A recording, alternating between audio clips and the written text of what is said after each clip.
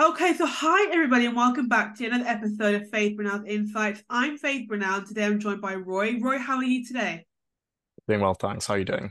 Good, good. I'm well, thank you. Just very busy because we're actually currently recording this something to six, so it's been a very busy day for me. Roy, before we get stuck into the episode today, could you briefly introduce yourself to the listeners for me, please? Sure thing. So my name is Roy Kiruri. I am a Kenyan national. I did my undergrad and postgrad studies in the UK. So I did my undergrad in law at the University of Bristol, my postgrad at Queen Mary University of London. And then between my undergrad and postgrad, I worked in the Students' Union in Bristol. And during my master's year, I tried to make a really concerted effort to try and secure a training contract. I've been doing so for about 5 application cycles beforehand, but I really decided to put in a big push and I signed up for this commercial awareness competition that Aspiring Solicitors runs. Thankfully, I made it through all the way to the final. And then as a result of that, I've ended up getting a vacation scheme with one of the sponsor firms called Skadden, and then ultimately a training contract. And that is me right now. I'm just doing the LLM SQE right now at BPP. Mhm. And yeah, that's me. Wonderful, Roy. Thank you for a very brief overview. But there's clearly a lot to unpick today, and hopefully today in this episode we'll only well due to limited time we can only talk briefly about your wonderful achievements. But I'm sure that if the listeners would like to follow up following this interview, they can connect with you on LinkedIn. I actually caught one thing. One of the things I caught from your wonderful introduction was that you were studying at BPP University. I'll actually Mhm. be doing my Law Foundation Master's course at BPP University next year.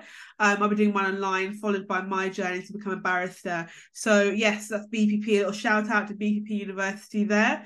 But yes, so let's get stuck in because we've got quite a lot of stuff to talk about. So for those who actually been keeping up with the Faith and Insights podcast, you'll notice that last week we heard from Omar, and Omar is actually the founder of the Mentors Collective, and Roy here is actually a mentor at the Mentors Collective. So Roy, can you talk to me a little bit about how you kind of came across the Mentors Collective and how it's going so far? Yeah, sure. So luckily I've been connected to Omar on LinkedIn for a while. So every time he'd be posting developments with the collective, I'd sort of be following that keenly. And subsequently, as the last year and a half went on, a lot of my friends who ended up securing training contracts either were mentees that then transitioned into mentors, or when they did their, big LinkedIn thanks message, as everyone does, they thanked their mentors who were from the Mentor Collective. And then eventually Omar actually reached out to me a couple of months ago. He said, well done for getting a training contract. We'd love to be able to sort of tap into the resources and the experiences that you have to offer. Would you be keen? And I was definitely keen to take up the opportunity. I think within the limits of my availability now that I'm studying, and back then I was working. But I really wanted to. I think it's that whole mentality of it's a very difficult process to be able to go through, whether it's trying to become a barrister, whether it's trying to become a solicitor. There's a lot of hoops and holes you need to jump through, and lots of little Definitely. tidbits of information that aren't necessarily the most apparent. So if I'm able to make that journey even like a bit easier for someone, I'd be more than happy to do that. So yeah, I started being a mentor, I believe it was towards the end of August. And yeah, it's been going well so far. I think the structure of, as you've probably seen, the structure of how Yeah. TMC runs compared to other mentoring programs is that we sort of just have a Calendly link Yeah. where we sort of put our availability, which is quite good because obviously we can merge it around, studies or other commitments we have. Yeah. And it also gives us now the ability to help a variety of different people. So even so far in about the month and a half that I've been doing it, I've already spoken to about 7 or 8 mentees. So Oh, it's that's it's really good to wonderful. just try and like pass on that knowledge Yeah. as best I can. That's wonderful, Roy. Thank you for sharing. Thank you for sharing your experience, your perspective of being a mentor at the Mentors Collective, which is a wonderful non-profit organisation to help aspiring legal professionals. And as we discussed last week, and I reiterate, it's wonderful that you want to give back to other people, even though you are very very busy yourself and you're studying as well. It's really good to be able to give back to other people. And as you said, some information is not that apparent as well. So that's why I am blessed to have a mentor who is a King's Counsel, and she actually talks to me regularly. We talk about the barrister journey, and she gives me tips as well. So I implore anybody who is an aspiring legal professional. I know that Omar did say that their mentee waitlist is full. They're literally like they're inundated now, but hopefully very soon it might empty up a little bit, and you can actually get that. And maybe you'll even meet Roy or Omar as well. So that will be great for you to then expand your network. So thank you, Roy, for giving us a wonderful insight into that as well. And I think that, so I wanted to kind of like delve further into your experience at TMC. Among other things, we will get to into other things. But just on the subject of TMC, I know that obviously, you have an active role, as you said, there is a Calendly link where people can kind of just, book you according to your availability. So you're actually guiding aspiring legal professionals. So what advice do you typically offer? And I understand, obviously, because it's a bit similar to the Chatham House rules, you can't go into everything that you've spoken to an individual mentee about, but can you give us a little sense or a gist of the kind of advice you typically offer to help these mentees excel in their legal careers, especially in a highly competitive environment like in the UK legal sector?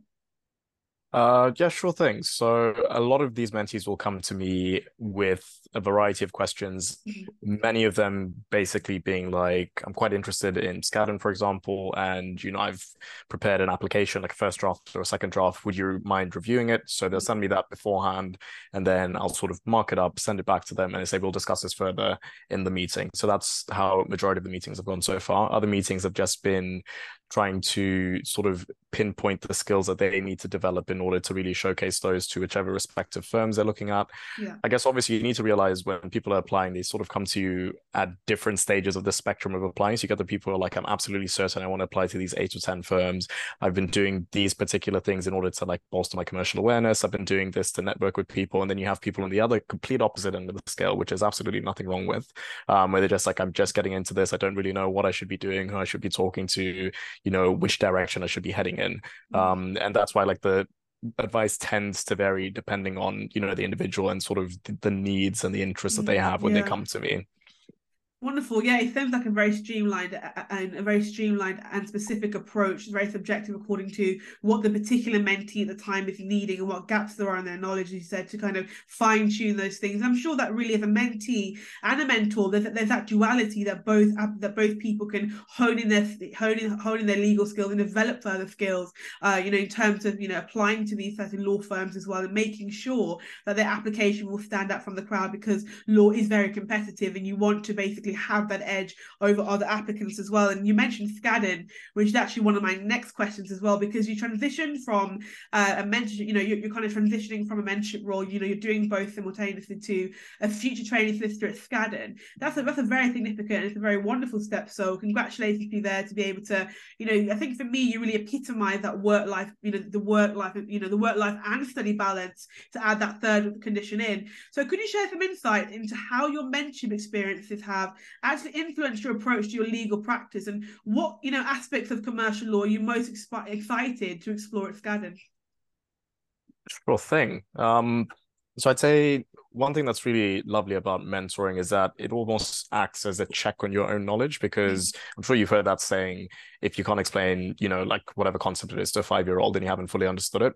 So there's a lot of like really complex, convoluted topics that, I've spent like the last couple of years like learning, getting to grips with, but then you ultimately need to sort of also learn how to distill them down in order to communicate them effectively, which again, communication, a very important skill for any type of lawyer. So I think I really enjoyed mentoring, being that check to continuously develop my own abilities, but also ensure that they're of a suitable standard. And now sort of when you bring that into legal practice, so I was a paralegal for the last few years, and let's say my role sort of sat at the middle of what's kind of known as the LP relationship, or the limited partnership relationship. So generally in the funds ecosystem, you'll have the GPs or the sponsors, and they're the ones creating a fund. And then you'll have the LPs or the investors, and they're the ones, committing their capital to that fund. And primarily when you're dealing with the LPs, you have 3 primary parties. You'll have the fund themselves, and then you'll have the LP, and then you'll have the fund administrator. The fund administrator is quite important because they deal with all the tax and the KYC, and you sort of act as a middleman between all of those different moving parts, but especially between the LP and the fund administrator. So now when you might have differences of opinion or differences of understanding, having those communication skills that I just talked about is really useful to now translate into settings like that, to make sure that you ultimately deliver the best outcome for everyone that's involved, all the different stakeholders. So that's just one example of how I've used those skills from mentoring to now be effective in legal practice, and that's even before I've actually qualified. I think I've answered your question. Was Yes, there you a have. subsidiary? Yeah. Yes, you've given me a Yeah. very detailed sense of, just a few of the kind of like legal kind of like frameworks and things that you've really picked up as well. And a lot of legal jargon there. So if anybody who's aspiring professional, definitely make some notes here because Roy is really delving deeply into the legal landscape. So I want to talk about a little bit about, so just for those who aren't aware what KYC stands for, could you just kind of explore the acronym for me? Yeah, sure. So KYC means know your client or know your customer. It's effectively the documentation that you'll request from your client or customer, both at the start of that transaction taking place or that relationship kicking off, but also Yeah, now throughout whatever matter or transaction that you're dealing with. So this could be things like driving licenses or passports or annual reports, just to sort of verify, A, that the person is who they claim, who they or the claim to be. organization, Yeah, exactly, and same for organizations, but also B, let's say if there's a acquisition that they need to do and they're going to need, $20 million, and that yes, you need to show effectively how much revenue they're making, how much profit they're making, definitely. and it all needs to add up to, because it mustn't be like a massive hole saying, oh, so it says that this company, on the books, received like $10 million, for example, but then there's only five that's showing in the accounts to make that make sense. Yeah, Um, so it's just about basically knowing your customer, your client as well as possible. And I think you should think of it both in terms of protecting yourself, but also in terms of protecting your client, yeah. because now there's also various regulations that they need to abide by in any instance. So by you sort of running those checks and saying, okay, there might be discrepancies here, they can also now bolster their own internal systems. So yeah, that's essentially what KYC is. Thank you, Roy, for that insight into KYC, and it really brings me back, excuse me, to the due diligence. Due diligence is key. It's important to make sure that, as you said, that the person is who they claim to be, but it's also to protect your client and it's to protect yourself as well. To make sure that you are actually adhering to everything and every framework, every guideline, every principle that you need to adhere to as a legal professional as well, and to be, and to be who you need to be in that situation as well. Because obviously these people come to you as well for a certain service and they want that service to be executed in the best way that it can be as well. And that really ties into really the importance of commercial awareness, which kind of sits separately, but it is still important, so that you excuse me, so that you are aware of what's going on, and you can actually attest, you can actually prove to your client that you are knowledgeable and that you can actually deliver what they've come to you for.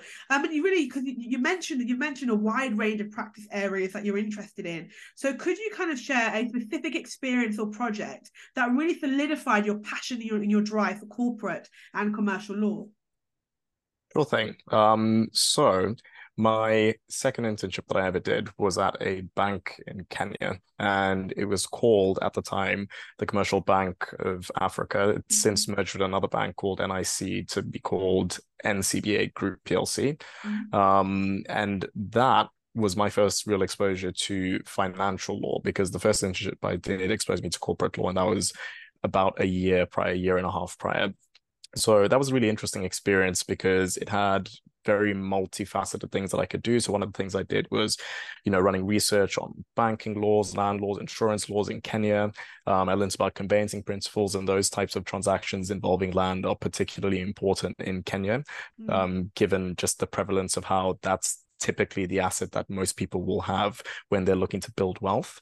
I reviewed lots of different contractual agreements, so whether it be like credit facility agreements, charges, leases, and then I also learned the difference between secured and unsecured loans. To sort of give a bit of simple background, a secured loan is basically something where if I'm a bank and Faith is someone looking to get some money from me, she will give me, let's say, a car to hold on to, Mm-hmm. but not physically, just the value of the car. And it's Yes. basically just to say, if Faith defaults, I get the car, and then I give her the money. It's basically just to cover myself, and that's what a secured loan is. An unsecured loan, effectively, you don't take security on, whatever loan that you're providing. And that tied into now how banks and financial institutions generally run risk management and how they sort of accommodate that into their different processes Yeah. is another thing that I was really intrigued by. So I mean, yeah, I did this internship at the end of my first year. So we're talking 2018. So it's been quite a bit of time since then. But Mm-hmm. that was definitely something that sparked my interest in financial law in particular. It sort of continued my interest in corporate law. And then since then, I did a couple of online internships and online courses, and I went on to do a master's in banking and finance law. So I think that was definitely a very pivotal moment in sort of heading me down this trajectory. That ties in actually to my next comment as well, because everyone must have a catalyst moment, you know, your pivotal moment that actually kind of it has an impact and decides what you're going to do with your life. And obviously, like some people now might not know what they want to do in the next 20 years. That's fine, but there is always a tipping point moment, as Malcolm Gladwell terms it. So actually, you know, to actually get yourself from A to B and for you to understand what you want to do, how you want to hone your skills in, and what you want to actually use your pre-existing skills to do. And I think that's where transferable skills comes in, because for myself, even though I've just completed a non-law degree reading politics at King's College London, it will still actually shape the barrister that I will become, because there are transferable skills. And as you mentioned, the secured loan versus the compared to the unsecured loan, there are things that have actually in your mindset that have stuck to your mind, and that you will remember. So whatever you're doing, that will kind of come back to you because it was something that was interesting to you. Even myself, I could literally name a number of political concepts, you know, that are political, because it was actually ingrained in my mindset because it was a 3-year degree. But it doesn't mean that I'll forget them when I'm a barrister. It actually means that I'll use them actually to propel myself further into human rights law, into international law, which is what I want to do. So to all the listeners who are out there, even if you're unsure about what you want to do at the moment, as Roy's really emphasized as well, although he did this internship in 2018, in 2023 he still has that knowledge because it was something that he was passionate about, something that he was intrigued by, and something that he actually used as, you know, as he said, it was pivotal. So it actually pivoted that kind of change from A to B. And really that kind of ties into the next couple of questions I've got for you, really kind of stemming from the kind of key skills and characteristics of a solicitor. So in your kind of personal opinion, what are the key skills and qualities that a successful corporate solicitor should possess, especially in the field that you are interested in? That is a great question, and I will illustrate it by actually touching on my time working in the Students' Union in Bristol. So my role was international students officer, and that is a sabbatical officer role, which means you can either take it between your studies or after you finish your studies. I did the latter. And effectively what it was just to advocate for the needs and interests of all the international students at Bristol, at the University of Bristol, that is both EU and non-EU international students. Now, one of the particular tasks that I had to do was a lot of stakeholder management, dealing with both internal and external stakeholders. So internal stakeholders would be staff working within the Students' Union. External stakeholders would be everyone working in fairly senior management positions in the university, including, you know, the provost and vice chancellor. So real decision makers in the university. And that type of, or those types of roles and those types of jobs included things like communication skills, both oral and written, negotiation skills, because especially when you're sort of advocating for at times contentious or at times not really seeming as an important interest from other stakeholders' perspectives. But let's say another stakeholder I had to manage was all the international students who would feed in all these different pieces of information and say what's most important to them, what's not as important to them. So now sort of relaying that back to the university and seeing where we can, you know, align on points to see what we can deliver and be impactful on. That was another really important thing. So negotiation is absolutely crucial. Problem solving, again, is sort of like another element to that style of trying to find synergies and find balance between parties' interests. So those are just a couple of the skills. Now, in terms of representing international students, obviously you have so many different international students, so they have such varying needs, and they also want things to be done in varying time frames. So now you're thinking about things like time management and organization, again, crucially important, all the way from the start all the way to throughout your career.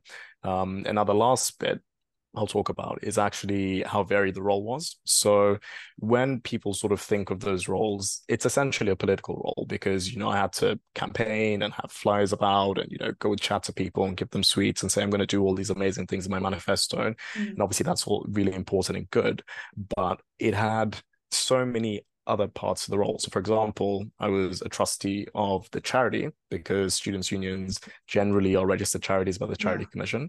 I was also a non-executive director, which meant that now I had to review documents like the articles, the bylaws, annual accounts, and other C-suite level administrative documents. So those involve things like strategic thinking and teamwork, because again, you're sort of working together to ultimately make decisions on really mission critical things.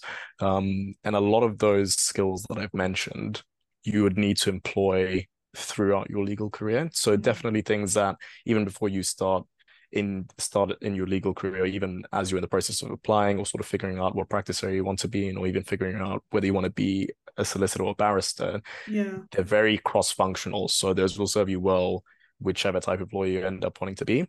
I think ultimately what you should be aware of is that when you have those skills, you're better able to deliver value to clients. And really, that's what a client will pay a firm, and by extension, a firm or, a set of chambers, by extension, you as a lawyer working there, they're paying you for your value that you're providing them. So, the more value you can provide, the better for the client as well, to exactly. fit their needs. And I completely right. There is clearly a synergy between skills as well. And in terms of the solicitor and barristers, there has to be a synergy as well, because they have to work together. And it's better when you can actually bring skills to the table that can come together and be really very beneficial to the client. And as you mentioned before, in your role that was a sabbatical role, it actually allowed you to kind of move to the next level in terms of organization, independent thinking. It allowed you to really think about and develop a strategy that would be plausible to implement as well. As you said, that you had to review a series of documents as well. And, without those roles, it might not have actually, propelled you as much, because you might not have had those first-hand, those skills and that experience that actually shape the solicitor that you will be. And so that's why I always emphasize to the listeners as well, transferable skills element, that it might not be in the sector that you want to actually undertake in the future. As I said before, as I've always maintained, I used to work as a barista serving coffee, but although that's not going to be directly linked to my legal career, it actually helped me to build the customer service as well, in terms of in terms of interacting with different people from different cultural backgrounds and different socioeconomic backgrounds as well. And that's what actually helps you to understand your future career. And really, as I said before, you've clearly demonstrated a wide range of knowledge, in terms of not only in terms of the legal sphere, but in terms of the wider context as well, because you've brought in your other skills, your other experience, and your other knowledge as well to the role. So thank you, Roy, for coming on the Faith and Other Insights podcast this evening. We've had a great chat about your wonderful role, how you're studying and how you're going to be a solicitor. And I have no doubt that you'll be a great solicitor to bring together all of your skills of time management, your skills of productivity, all of your strategic skills as well. Because clearly all these experiences have helped you to sharpen and to hone in your pre-existing skills and strengthen it for your future, for your legal career. So thank you very much. And if you want to connect with Roy, I'm sure you can connect with him via LinkedIn, because LinkedIn is a hub for networking. So you can definitely head across there, and I will link Roy's LinkedIn into the description box below. As I always say, it's not an event, it's a journey. And as I always say, keep going. Just don't worry about anything. And that's why the Faith and Other Insights podcast is here, to bring you a range of guest speakers who can offer a different perspective on their journey and how they've actually propelled themselves into their success, and also understanding the context and foundational principles and strategies. So thank you, Roy. I will, as I said, we'll see you next week for another episode, for another installment, which will feature Suzanne Rees, who is an educator at a company called Inspired to Study, and a lecturer. See you all soon, everybody. And it's not an event, it's a journey. Without further ado, this is your host, Faith Brunel, signing off. Bye-bye.